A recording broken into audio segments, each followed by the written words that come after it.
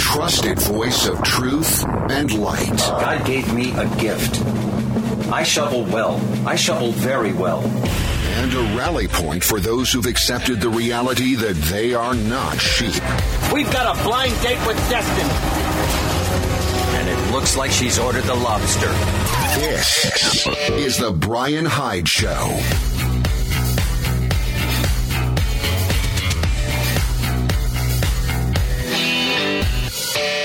Hey, welcome to the show. Oh, this is going to be a great hour. I can feel it. By the way, our program is brought to you by great sponsors each and every day. MonticelloCollege.org, Pure-Light.com, HSLAmmo.com, the Heather Turner team at Patriot Home Mortgage, and LifesavingFood.com. Now, I have to mention this in interest of full disclosure. I have Kendall Whiting joining me. He is the founder of LifesavingFood.com. And Kendall, I'm glad to have you on the show. I want our listeners to understand this is not supposed to be an infomercial. This is not, hey, let's talk about your food storage. Although we are going to be talking about food storage as well as being prepared and so forth. For the sake of people who are just getting to know you for the first time, tell us just a little bit about yourself. Yeah, so I live in southern Utah. I grew up here. This is my home here. I love it down in sunny St. George. I went to BYU for 4 years and served a 2-year mission for my church. And now I'm just living back down here. And I recently opened this food storage company where basically I resell the Reddy Weiss brand at discount price. And, you know, basically I'm trying to help people prepare for the unknown in the future. Ha! As if our future has any unknowns. Come on. I mean, everything looks like smooth sailing to me. I kid. I kid. No, I can't think of a time in my life when I've been able to look around and see more instability and just question marks. Okay, it's not like, oh, it's all doom and gloom. It's just there are a lot of things that are in motion and a lot of things that are poised to cause disruptions. And we've actually seen some disruptions. Now that can, sometimes higher gas prices can contribute to disruptions and so forth, but food is one of those areas where I pay particular interest. And it's I'm not a historian, but I'm enough of a student of history to recognize that when you start to have problems with the food chain or the food supply chain, you start to have some very, very big problems.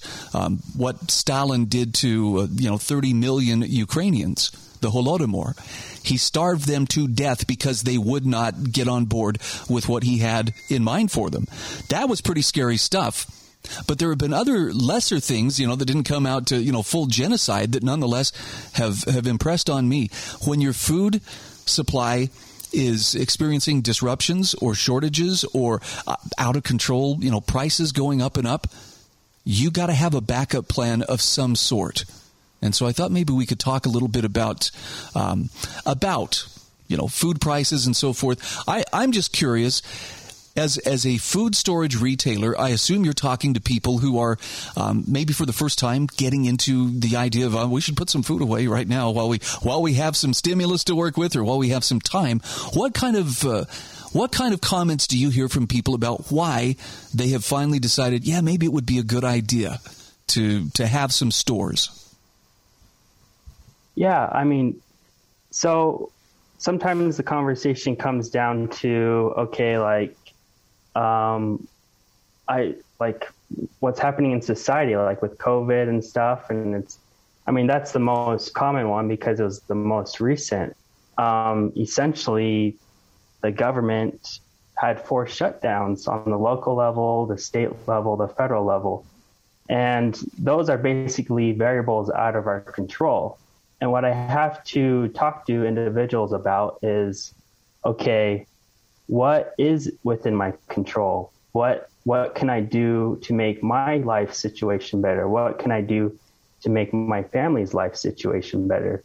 And when I help them get into that mindset, it's more easier to approach, okay, do I have food on hand in case X, Y, or Z happens? And this is one of there's a lot of things in life that aren't certainties, but here's one thing we can say with 100% certainty. You're going to need food. As long as you wish to continue processing oxygen and living life, you're going to have food. And so if there are disruptions, and whether it's, I mean, a couple of years, about a year and a half ago, there was huge flooding in the Midwest that wiped out, millions of cattle, wiped out soybeans, wiped out corn and so forth. I think it was Nebraska especially that got hit particularly hard. That has impact on food supplies. There are strange weather patterns. There are fires. There are, the rising costs in fuel and so forth that affect those food prices. I can't think of a single person who I've talked to about this that's gone to the grocery store and hasn't noticed, ooh, that's getting expensive.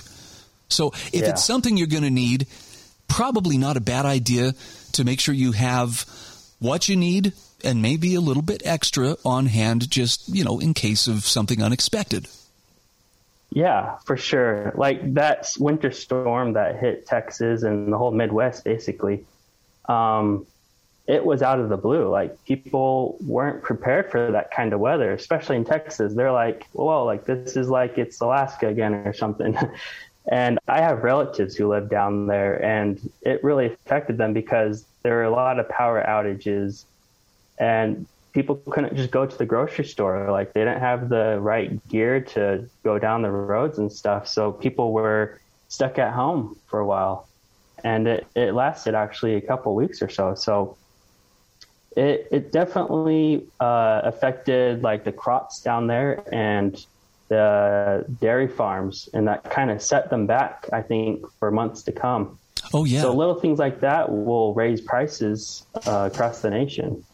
And I know there were millions of gallons of milk that had to be, basically poured out, just wasted, because there was no way to safely store them. Without electricity, the refrigeration goes out the window. And this brings up another aspect of, okay, so I've got lots of food stored up. I've got buckets of wheat everywhere you look around. Okay, do you have a means of working with, those raw materials, for instance? Do you have something to grind the wheat into flour? Do you have oil with which to cook? Do you have yeast? Do you have a sourdough start? Something to cook with if for some reason the power wasn't going. Now, see, that quickly snowballs into something that a lot of people, I'm sure, would go, ooh, that's overwhelming. I don't want to think that far ahead. But the good news is you don't have to do it all at once, right? I mean, when people are getting started, for instance, as you're dealing with people who are trying to begin a food storage program, what do you find that they tend to gravitate to in order to at least get their toe in the door rather than think that they got to do it all in one fell swoop? I think just like starting, like it's baby steps. Like, you've seen the show, What About Bob? You guys are taking some baby steps. We sell just very basic kits, like a 7-day emergency kit, and just starting with that is something, in a lot of cases, like with emergencies in our country, they are short-lived, but sometimes you have those long-lived emergencies, like the forced shutdown by the government, or you could have like a really bad hurricane season in the Gulf of Mexico, and that really like devastates the area. There's also tornadoes in the Midwest. There's floods all throughout our country. There's a term I learned last year that I had not heard before, derecho, which I guess is Spanish for straight, and it's straight winds of 100 miles an hour. I think it was Iowa that got hit with this last year. Did you see this? This derecho comes blowing into town, but it took down, I don't know how many millions of acres of corn because the wind was just simply blowing so hard. I'd never heard of that before, but apparently that's a thing. It's been around for a while, but your point is well taken. There's a lot of stuff that's out of our control. We're probably not, we don't need to stress and give ourselves an ulcer, worrying about how can I get the weather to change. I mean, Frank, the politicians are working on that, right? They got this whole climate change thing figured out. If they can just tax us harder and control more of our lives, they're going to save us. I'm more worried about the things that I do have control over, and that is I know that I can put aside stores of food for, if not even for a rainy day, for a time when I'm going to need it. And as I'm watching those food prices go higher and higher, it's not money that's going to be wasted. It's not like, well, I spent the money on this food and we never even used it.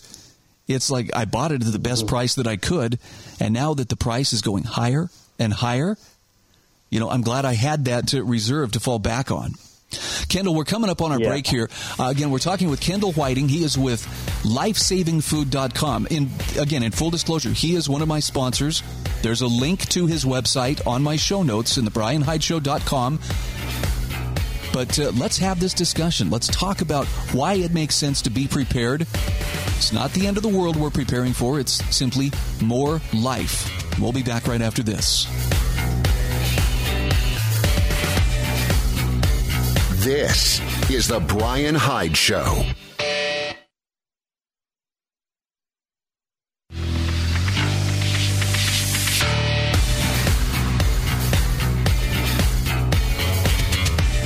This is the Brian Hyde Show. And we are back. My guest is Kendall Whiting. He is the founder of Life Saving Food. You can check out the link on my show notes at thebrianhydeshow.com. Now, Kendall, our goal for having this conversation is not to sell scads of food storage. I'm not going to argue if somebody says, hey, I think this actually is a good idea. But more than anything, I wanted to talk to you because I want to introduce people to the idea that this is not the purview of the crazy guy who lives in a bunker and carries a rifle everywhere he goes and low crawls from place to place because he's so worried about the world coming to an end. Let's talk about the emotional and spiritual benefits that come from knowing that you're prepared, especially as it pertains to feeding yourself and your family. Yeah, for sure. So, I think what a lot of individuals will think when they hear the word food storage is, okay, I need to have stacks and stacks of food storage, and this is only to keep me alive. To survive. To survive. They're in survival mode, for years or something. But what we need to touch on is that there's a spiritual and emotional side to being prepared. Basically, when we're prepared, we can have that peace of mind and live day to day that, okay, things are okay, I have things in order, and you don't need to fear about what the government will do next or what your neighbor next door is going to do or whatever it may be. There's also the scripture that I always like to quote in my mind, and you've all probably heard it. It's, if ye are prepared, ye shall not fear. So I think it's very powerful. You can live your life free of any external variables if we are prepared, taking the right steps to be prepared. When you mentioned the whole spiritual and just the emotional aspect and how healthy it is for people to have that sense of being settled in those areas of their lives. It brought to mind one of my favorite people that I met when I lived in southern Utah was a guy by the name of Al Cooper, who hosted a radio program called Provident Living, Home and Country. And a lot of his focus was on participating in what we would call the cooperative arts. So that would be growing a garden, tending to an orchard of your own, basically producing more of your own food. And essentially, and I'm sorry, this is going to get a little spiritual for some people, but essentially the idea is you are in partnership with God in providing for what you need. And it's the idea that a provident life or provident living brings God into the equation. It brings your own efforts into the equation. The earth, the plants, the animals, all of the things that contribute to our ability to sustain ourselves and feed ourselves. And I mean, from there, it branched off into these wonderful areas. Okay, this person is very skilled at understanding how bees make honey and different types of honey. This person was an expert on different breeds of apples and apple trees. This person is an expert on goats or on making cheese from goat's milk and so forth. In other words, it opens up a whole new realm of possibilities that have nothing to do with being dependent on somebody else or dependent on the supermarket to take care of those needs. No, I mean, it's nice. I love being able to go to Costco. They always seem to have cool stuff. But we take it for granted that that's something that will always be so, and nothing's ever going to interrupt it. Current events seem to indicate that, no, it could be interrupted. And maybe not a natural disaster, maybe even not an economic disaster so much as, you look at that inching back towards lockdowns. People may have some decisions to make because places they take for granted, I can go there and shop. I mean, well, yeah, if you're vaccinated, and if you're not, what then? Yeah, it's so freeing to not be beholding to anyone, especially the government, right? I mean, we've all learned how reliable the government is, right? So it brings that peace of mind, really. It's all about that happiness, internal joy, and when we are living providently and just have everything in order in our life and our finances, like a garden or whatever it may be, we can live free for real. Something you mentioned to me off the air, and I wanted to bring this up for the sake of our listeners as well, is that there are things that we have control over. There's a lot of stuff that we don't have control over. And this is one of those areas of our lives where we really do have a lot of say. Even if you don't have a ton of money, I can't just go out there and, buy a rail car full of food. That's fine. There are still tangible steps that a person could take that strengthen their position, that give them greater independence and more options than if they didn't do those things. And so it's to that end that we're trying to get people thinking. Talk to me about... you can always... Oh, go ahead. Go ahead. Sorry, I was just going to say, you can always, start out small, like have goals where, okay, like this month I have a budget, but I'm going to save $100, just set that aside for food storage this month or whatever. And you don't have to buy it all at once, which a lot of people tried to do, quite frankly, during COVID, because they're like, oh crap, I need to get food storage. But during that time, there was a huge backup because everyone was trying to get their food and people had to wait months and months for their food to come. It's good. Yeah. I remember when the lockdown started and my wife came home from the store and she and the kids just went to the store just for something simple. I think they went to go grab some ice cream or something. And she came home and just went, oh my word. I have never seen anything like that. And this is right when they were announced. There were people dragging 2 and 3 shopping carts, deer in the headlights look in their eyes, and panicked. Get more toilet paper. Get more bottled water, And I always kind of prided myself on, I don't really need to do that. But you know what? The next morning at 5 a.m., I was standing outside the local grocery store thinking there are a couple of things that I probably should stock up on. There's some dog food that I need and maybe another gallon of milk. And it was really spooky to be standing out there with about 150 other people at 5 a.m., very determined-looking people, and then to go in the store and see shelves stripped, mostly bare. And that's, if you haven't seen what panic looks like before, it's pretty ugly. I mean, people were fist-fighting each other in the aisles at some stores over, the perceived scarcity of things. When you know that you can take care of yourself, you know that you've got, you have a fallback, in the form of some kind of food storage, you don't have to panic. It may not be, hey, we're going to be having caviar and filet mignon every night, but at least those basic needs can be taken care of. Talk to me about some of the popular things that people go with. I know 72-hour kits are a big thing. People in Utah will be, oh, yes, we've heard about those. Can you get down to like a 72-hour food supply, with some of the package deals that are available? Yeah, so there's, especially here in Utah, there's all sorts of food storage companies. What I do is the ReadyWise brand. Basically, I think the lowest one we have is a 7-day kit, which I think is, it's around $100, but it's a lot more reliable than a 3-day kit, in my opinion. But the nice thing about this food is it's all freeze-dried. And you can add water, which is very convenient because a lot of people are like, oh no, I don't know how to cook this food or whatever. All you really need to do is add water and then voila, you can cook it on the stove. Some of it, you just add water and eat it right there. So it's very convenient, and I've eaten it. It's pretty tasty, and it'll keep you alive. And again, the bottom line here is we're not talking about, staggering through the rubble in rags, it's the end of days. It's just, This is your insurance policy against unforeseen disruptions of whatever they may be, natural or man-made. Kendall, I really appreciate you coming on the show and talking with me about this. I want to send people your way. One final thing. We have a promo code that I just started. It's a 10% off promo code. It's promo code HYDE, HYDE. Okay, so HYDE, they put that in, you'll knock 10% off anything that they buy.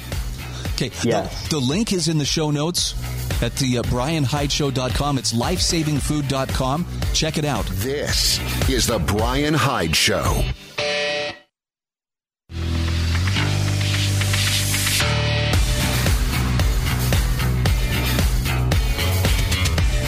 This is the Brian Hyde Show. All right, welcome back to the show. I know it sounds weird, and I'm okay if people think I'm strange for kind of being into food storage and preparedness and things like that. But I have to confess something here. I got into food storage, or I should say I finally recognized the utility and the what's the word I'm looking for? I don't want to use the word efficacy because you'll think I'm just trying to be a thesaurus here. But I recognize that there's validity in having those preps in place. And it came to me right after my oldest daughter was born. So I've been doing this for about 27 years. And it wasn't like I had this sudden, revelation of, yes, food storage is the thing you have to focus on. It was just when that little life entered my marriage and my wife and I found ourselves, caring for a new little child, I realized I am responsible for this child and for any other kids who followed. And by the way, 5 more kids followed. But that sense of responsibility, I won't say it weighed very heavy on me, but I felt the gravity of you need to be able to take care of them. You need to be somebody who can make sure that they're being provided for. And that was the moment when I started to get kind of serious about, then I want to make sure that we have some kind of stores put aside. Now, as newlyweds, we didn't have a whole lot of resources to work with or even a whole lot of space in which to store stuff. But I will tell you that consistently keeping an extra store of foods, I love case lot sales. I'd love to have the equivalent of a little grocery store out there in my storeroom that I can go to and I can, draw upon when somebody says, hey, we're fixing this dish or that dish. Do we have this? Boy, it just makes me feel proud to say, yes, let me go get you a can of that. Or let me go grab another bag of flour or, another container of salt or whatever it is that we need. I want you to have that same kind of peace of mind, and that's why I recommend this stuff. By having Kendall on, yes, I realize that's, because this is a conflict of interest. Why, that's one of your sponsors. And I want him to be able to sell food storage to people who actually need it. If you're one of those people, please, give him a chance. Take a look. See how competitive his prices are.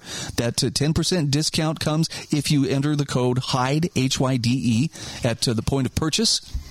But more than anything, I want you to understand, with all the stuff that's out of control, this is one of the places where you can have some peace in your life and in your mind. By the way, I'm not going to link it. I'm not going to link it. I found an excellent article that was written by Connor Boyak's mom, Marilee Boyak, actually. And it talked about the importance of not just temporal preparedness, but also spiritual preparedness. So if you were to look up Marilee Boyak, spiritual temporal preparedness, it's a marvelous article. And it really shows the balance of, if I don't know what tough times really look like. I don't think I've ever lived through really tough times. But as I look at the world around me, I see that there's potential that all the stuff that we enjoy, all the comforts that we have right now, they are not guaranteed. So I think it's a really good idea to have some backup plans in place where you can, where you have some options. And one of those things that I think you ought to have in place is, maybe you should have spiritually the kind of things that will help you find strength and find purpose in a time where other people, may be struggling a little bit harder. In fact, you can actually be a source of strength to them. All right. Sorry.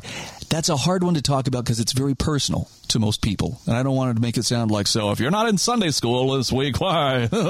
You're going to suffer more.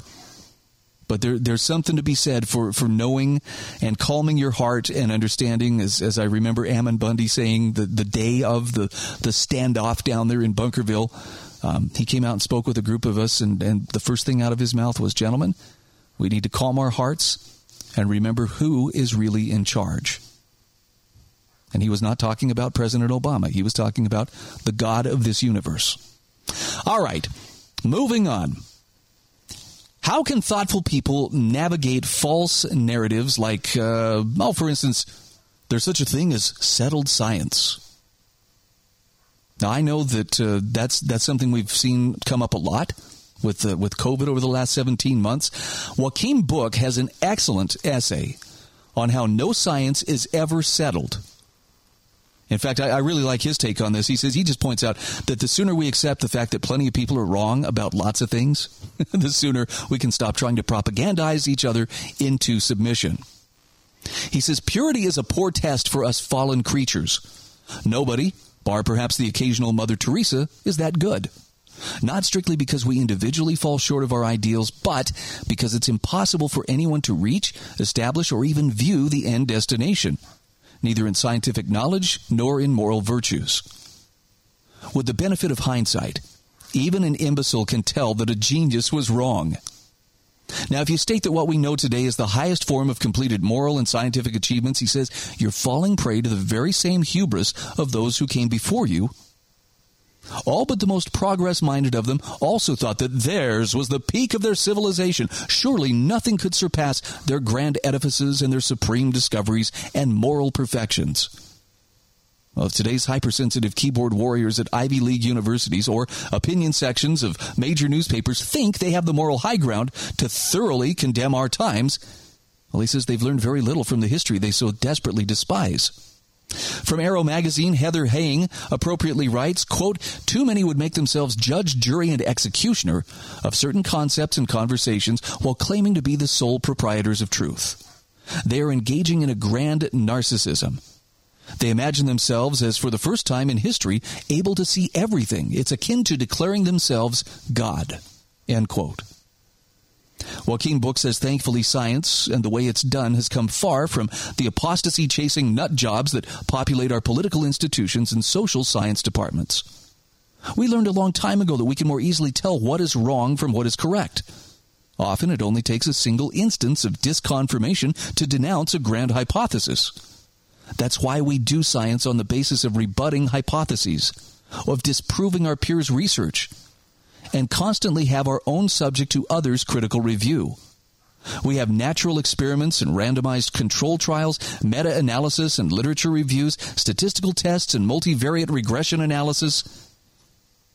He says these are tools that further our understanding of what is and what happens in the world, tools that have problems and can be gamed, but nevertheless are improvements over the gut-feeling critical theorist or the arguments from N equals 1 that dominate social discourse. See, science isn't declared by a show of hands. Reality isn't determined in the high court or by a vote in Congress. But if there are enough people with large enough megaphones and powerful enough platforms, it doesn't matter much what science, properly interpreted, indicates. There is no universal judge to punish you for overstepping your intellectual bounds, and as long as you fool enough others, Queen Circe's advice to her son and heir, Prince Joffrey, still stands. One day you'll sit on the Iron Throne, and the truth will be what you make it. See, it was settled science that banning alcohol was a good thing for American society in the 1920s. It was once settled science that the earth was the centerpiece of God's universe. In the highly erudite and Christian 11th century, the settled science for curing headaches was to cut open the scalp of the person desperately in need of aspirin, or the Hippocratic Oath, and add salt. Wow. That's a bad time to have a headache. Facts change all the time, wrote Samuel Arbesman, a complexity scientist formerly at Harvard, in his 2012 Half-Life of Facts, Why Everything We Know Has an Expiration Date. Smoking has gone from doctor-recommended to deadly. Meat used to be good for you, then bad to eat, then good again. Now it's a matter of opinion. None of that is because the underlying reality changed. Smoking was as deadly to the 1950s doctor who thought it harmless as it is to the 2 packs of fellow today. What happened in between were 3 things. The evidence that smoking was harmful got better, and as evidence piled up, scientists doing the research gradually changed their minds and new information trickled out to the public. Now, any one of those steps can misfire. Evidence can be muddled or outright fraudulent for a long time. Scientists, being people too, can refuse to accept the evidence or lean against it for a considerable time. And the public can draw the wrong information from scientific results. In a sense, it's more miraculous that we get anything right than it's surprising that the majority of all research findings are false. By the way, the links in this article are numerous and extremely informative.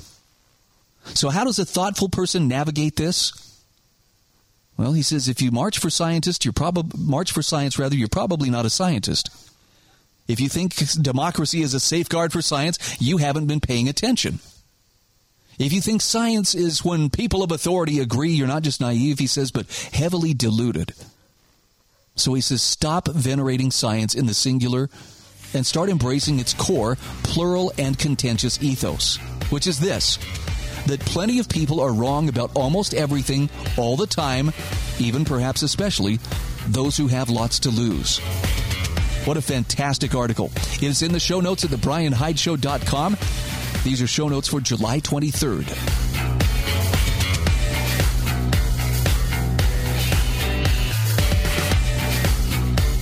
This is The Brian Hyde Show.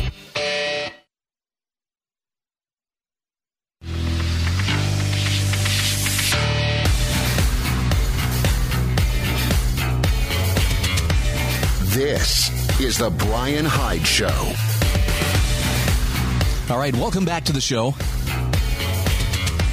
Just a quick shout out to the Heather Turner team at Patriot Home Mortgage. If you are one of the people lucky enough to be moving to the Intermountain West, and specifically moving to Utah, in fact, specifically moving to southern Utah, wow, are you in luck. Because if you're looking for a home, if you're looking for a mortgage, and I'm talking a VA loan, traditional loan, reverse mortgage, maybe you just want to refinance your existing home, you've got to talk to the Heather Turner team at Patriot Home Mortgage, 619 South Bluff Street, Tower 1 and 2 in St. George, Utah. Heather's NMLS ID is 715386. Patriot Home Mortgage is an equal housing opportunity lender. Bottom line is, Heather is the one you want on your side to make things happen when time is of the essence. You notice homes don't stay on the market for very long these days? Yeah. You find one you like, you probably better get it done, and done quickly. All right. That said, let's move on here to another topic of discussion. I know propaganda has kind of become a great buzzword, and for some people, maybe myself included, I'm using it a lot for, well, I disagree with this, therefore it must be propaganda. But I feel pretty confident in saying that the prosecutorial passion play that we see taking place over the January 6th insurrection at the Capitol is a perfect example of official make-believe. And there was a terrific article from James Bovard that has a marvelous take on the coming January 6th train wreck. Bottom line here is the DOJ's first sentencing, they sent a guy to prison for 8 months. That was an enhanced penalty because he trespassed and took a selfie standing inside the Senate chambers. Okay, he attacked no one, he broke nothing, he just trespassed. But apparently if you have bad thoughts and you anger your government overlords while having bad thoughts in their opinion, that is domestic terrorism. But the legal realities are going to be disappointing with the left's lust for blood, says James Bovard. He says the January 6th Capitol clash may be the gift that keeps on giving to cynics everywhere. In the coming months, Americans will likely see jaw-dropping bureaucratic debacles, stunning abuses by federal prosecutors, and appalling bloodlust by angry Biden supporters.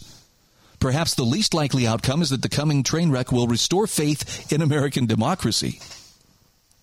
The Justice Department declared last week the investigation and prosecution of the Capitol breach will be the largest in American history, both in terms of the number of defendants prosecuted and the nature and volume of the evidence. So the feds are sorting through 237,000 digital tips, 1 million parlor videos, and images comprising 40 terabytes of data scraped from the internet. Just to put that in perspective, that's roughly equivalent to 10 million photos, 20,000 hours of video, or 50,000 filing cabinets of paper documents, according to the Washington Post. Investigators are also sorting through cell tower data for thousands of electronic devices that connected to the Capitol's interior distributed antenna system, information provided by phone companies, Google, and other data aggregation companies. And the problem will be compounded because many government employees are slow readers. More than 500 protesters have already been charged in federal court, but their trials will likely be delayed at least until next year. Federal Judge John Bates recently warned that evidence snafus could result in judges going on the warpath. If judges conclude that the Justice Department is unreasonably keeping January 6th defendants locked up, often in solitary confinement, too long, judicial edicts could unravel prosecutors' long-term plans. Federal cases against January 6th protesters are being built on what one savvy electronic evidence consultant called a Tower of Babel nightmare. So while federal agents gloated at the 300,000-plus tips that poured into the FBI with regards to January 6th protesters, prosecutors are obliged to sift the hairballs and provide each defendant and their lawyers with potentially exculpatory evidence. And he says the biggest data dump on record will likely spur a deluge of inadvertent or intentional withholding of evidence. The Justice Department recently notified defense lawyers they would have to build a system to receive the data the feds delivered.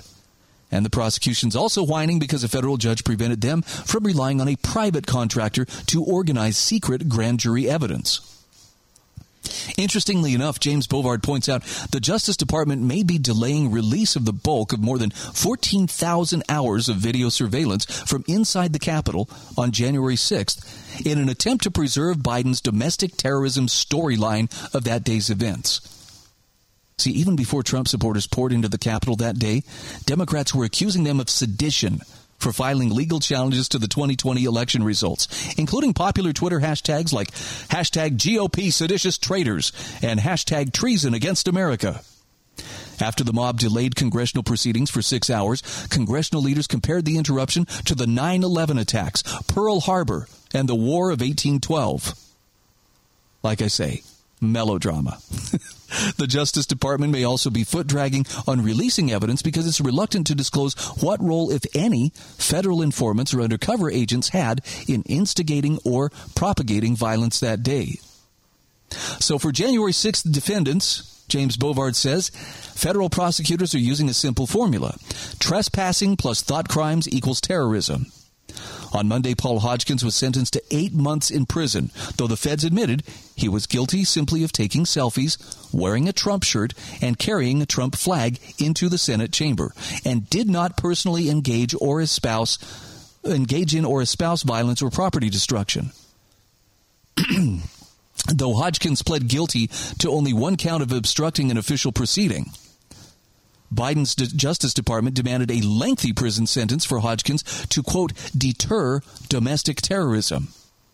This is akin to prosecutors seeking a harsh punishment for a confessed jaywalker because his negligent behavior could have caused a school bus to crash. Now, at the same time the Justice Department is bumbling towards paralysis, many Americans are howling for the heads of the January 6th defendants. In his Gulag Archipelago, Alexander Solzhenitsyn described the vast public outrage that went along with a prominent Soviet show trial of accused wreckers. There were universal meetings and demonstrations, even including school children. It was the newspaper March of Millions, and the roar rose outside the windows of the courtroom.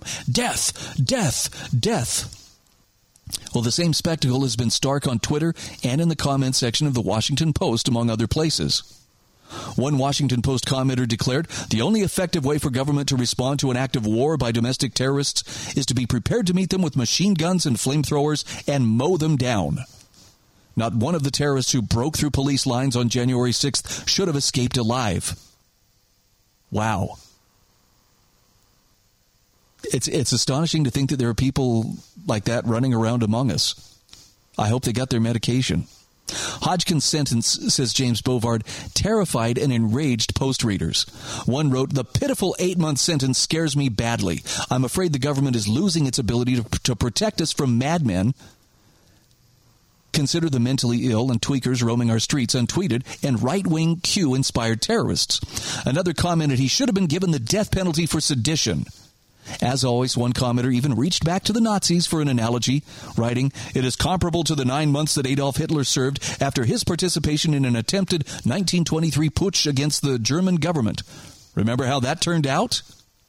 Federal Judge Randolph Moss, when he sentenced Hodgkins, declared that his action will make it harder for all of us to tell our children and grandchildren that democracy stands as the immutable foundation of our nation. Oh, does it? Unfortunately, judges seem nonchalant when American democracy is subverted instead by federal agencies. After FBI Assistant General Counsel Kevin Kleinsmith admitted falsifying key evidence to get a FISA warrant to spy on the Trump presidential campaign, federal Judge James Boasberg gushed with sympathy at the sentencing hearing. "Mr. Kleinsmith has lost his job in government service, what has given his life much of its meaning." Scorning the recommendation of the federal prosecutor, who said the resulting harm is immeasurable recommendation from Kleinsmith's action, Boasberg gave Kleinsmith a wrist slap, 400 hours of community service, and 12 months of probation. The Justice Department Inspector General documented many other abuses of power and deceit by FBI officials in the Hillary Clinton or Trump investigations, but not a single FBI official has spent a day behind bars. Will Justice Department prosecutors be caught in a catch-22, pressured by the White House to harvest as many scalps as possible, but crippled by the lack of proof that most of the accused were guilty of anything besides trespassing or willfully and knowingly parading in the Capitol? That's a crime, you know. Political pressure for high-profile convictions resulted in disastrous courtroom defeats for federal attorneys prosecuting Ruby Ridge, the Branch Davidian standoff at Waco, and other cases. If juries rebuff prosecutors on more than a few January 6th cases, well, the entire political storyline could quickly collapse. James Bovard says federal prosecutor Mona Sedke is calling for harsh punishment for January 6th defendants because of the need to preserve respect for the law. But he says at this point, respect for the law is a lost leader in this process. That won't be remedied when the people realize that taking selfies can result in a federal sentencing enhancement.